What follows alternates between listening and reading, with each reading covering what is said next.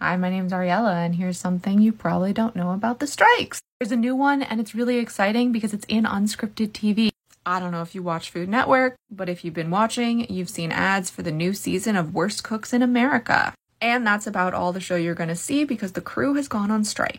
This is from 4 days ago, but I didn't see it till today. Strike alert! The crew of the Worst Cooks in America are on strike in Long Island City as Bright Road Productions refuses to serve up fair wages and benefits. For far too long, crews of unscripted TV have gone without industry standard wages and benefits. Now they're coming together to demand better. And the show's producer said as a result of IATSE's demands for recognition on behalf of the production crew and our inability to reach agreement with the union, season 28 of Worst Cooks in America has shut down. It is continuing to be a hot labor summer. Let's see who's next. Short Cast Club